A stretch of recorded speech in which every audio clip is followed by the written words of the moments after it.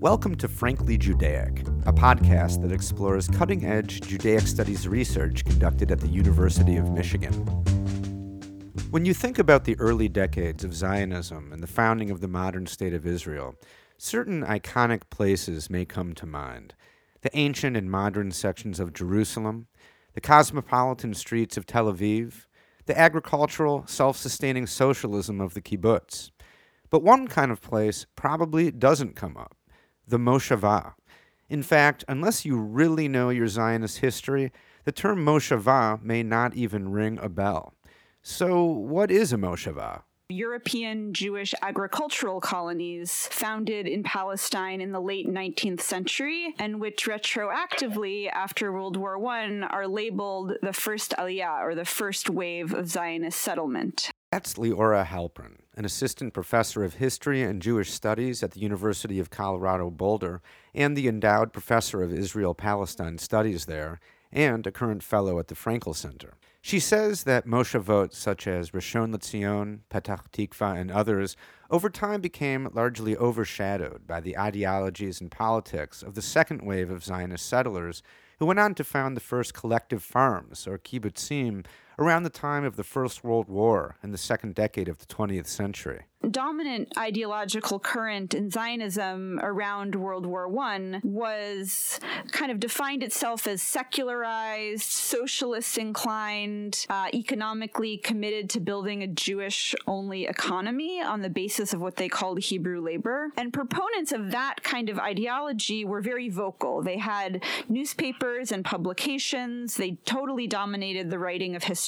And this later wave, this wave of the early 20th century, often started out as workers in the Moshavot, which already existed when they arrived, but they left and started to view their former employers as bourgeois, as profit-motivated, as not sufficiently committed to a national goal of employing only Jewish workers. They saw them as compromised by hiring cheaper Arab workers rather than Jews, and also often mocked them for being religious and being Yiddish-speaking rather than Hebrew-speaking.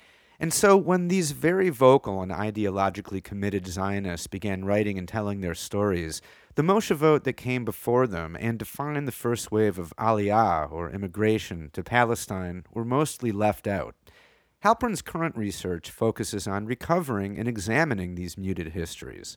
She was first drawn to the project, she says, for personal reasons. I was researching actually my family history, the story of my great-grandfather, one great-grandfather who was born in Ottoman Palestine in 1890. And I learned later that though he left for the U.S., he had a few siblings who stayed. And one of those siblings lived in Rishon LeZion, which was one of these agricultural colonies. And I got sucked into this fascinating story of the murder of her husband in 1902 and the aftermath of that murder and the way that that story got told over time. So it was actually through that family connection and that single story that I started becoming interested in those places and that period and the way that memory is created. Halpern has spent a lot of time in small, dusty archives, piecing together how the Moshavot and the people who've lived there and who still live there tell their stories. For example, they often held anniversary celebrations on every 10-year or even sometimes 5-year anniversaries of their founding. They commemorated some of the early casualties, folks who had died young, but they also commemorated people, and these folks were all men, who they constructed as national heroes, who they often presented as folks who had the special ability to navigate the surroundings, which were overwhelmingly Palestinian Arab surroundings, often by their knowledge of Arabic.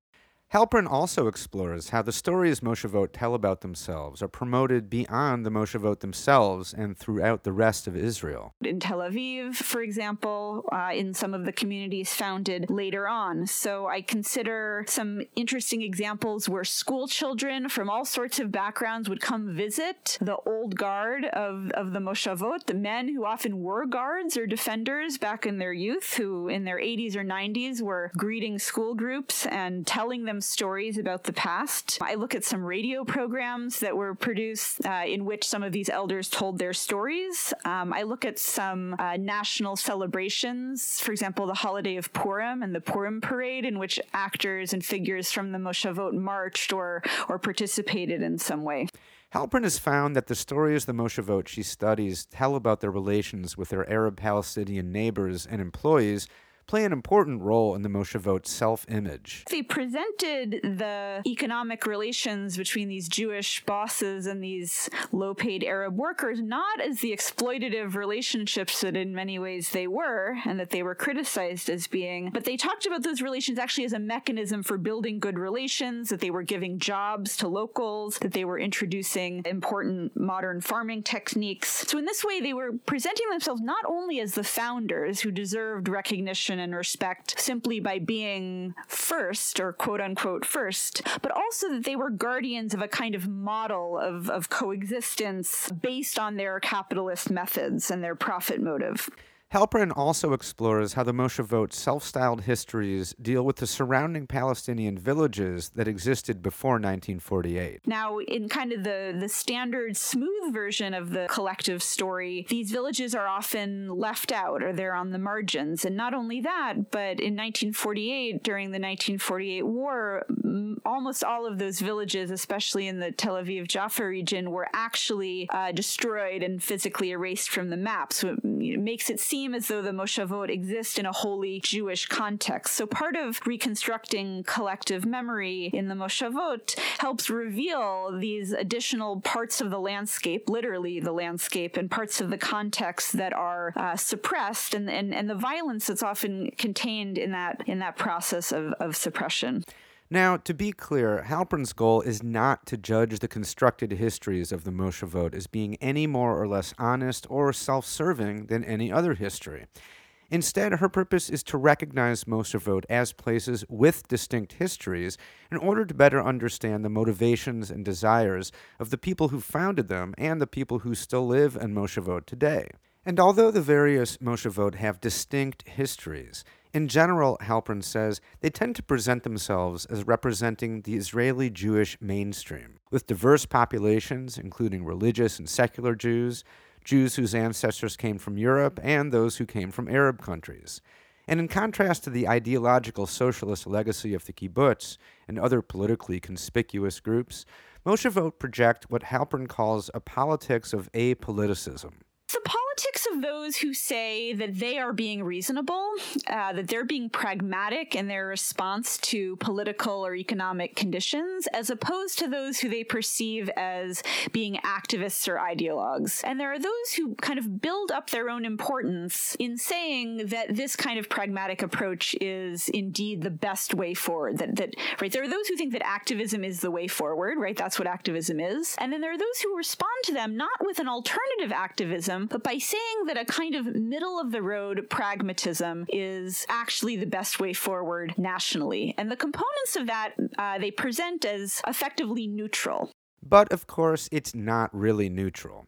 In fact, claiming to be neutral is itself a political position. Have a politics of their own, that they're based on political assumptions, and that we can understand those assumptions. And by understanding that kind of hidden politics, we can understand a very, very important segment of society. The larger point of her research, Halpern says, is that to get a truly complete picture of the story of the modern state of Israel and of Zionism, you have to acknowledge that all places have histories, and that those histories are worth considering in detail. What I want listeners to know is that these are places with very fascinating histories, and histories that for a variety of reasons haven't really been thought about sufficiently. Places that are right at the heart of understanding the history of Palestine and then Israel. And that those stories are also the stories about the way that national memory is made. And that when we study the history of Zionism as a political movement, thinking about it not only as a history of things that happened, but a history of people making sense of their own past, we can get a deeper and richer understanding of the way that that national identity actually works in practice.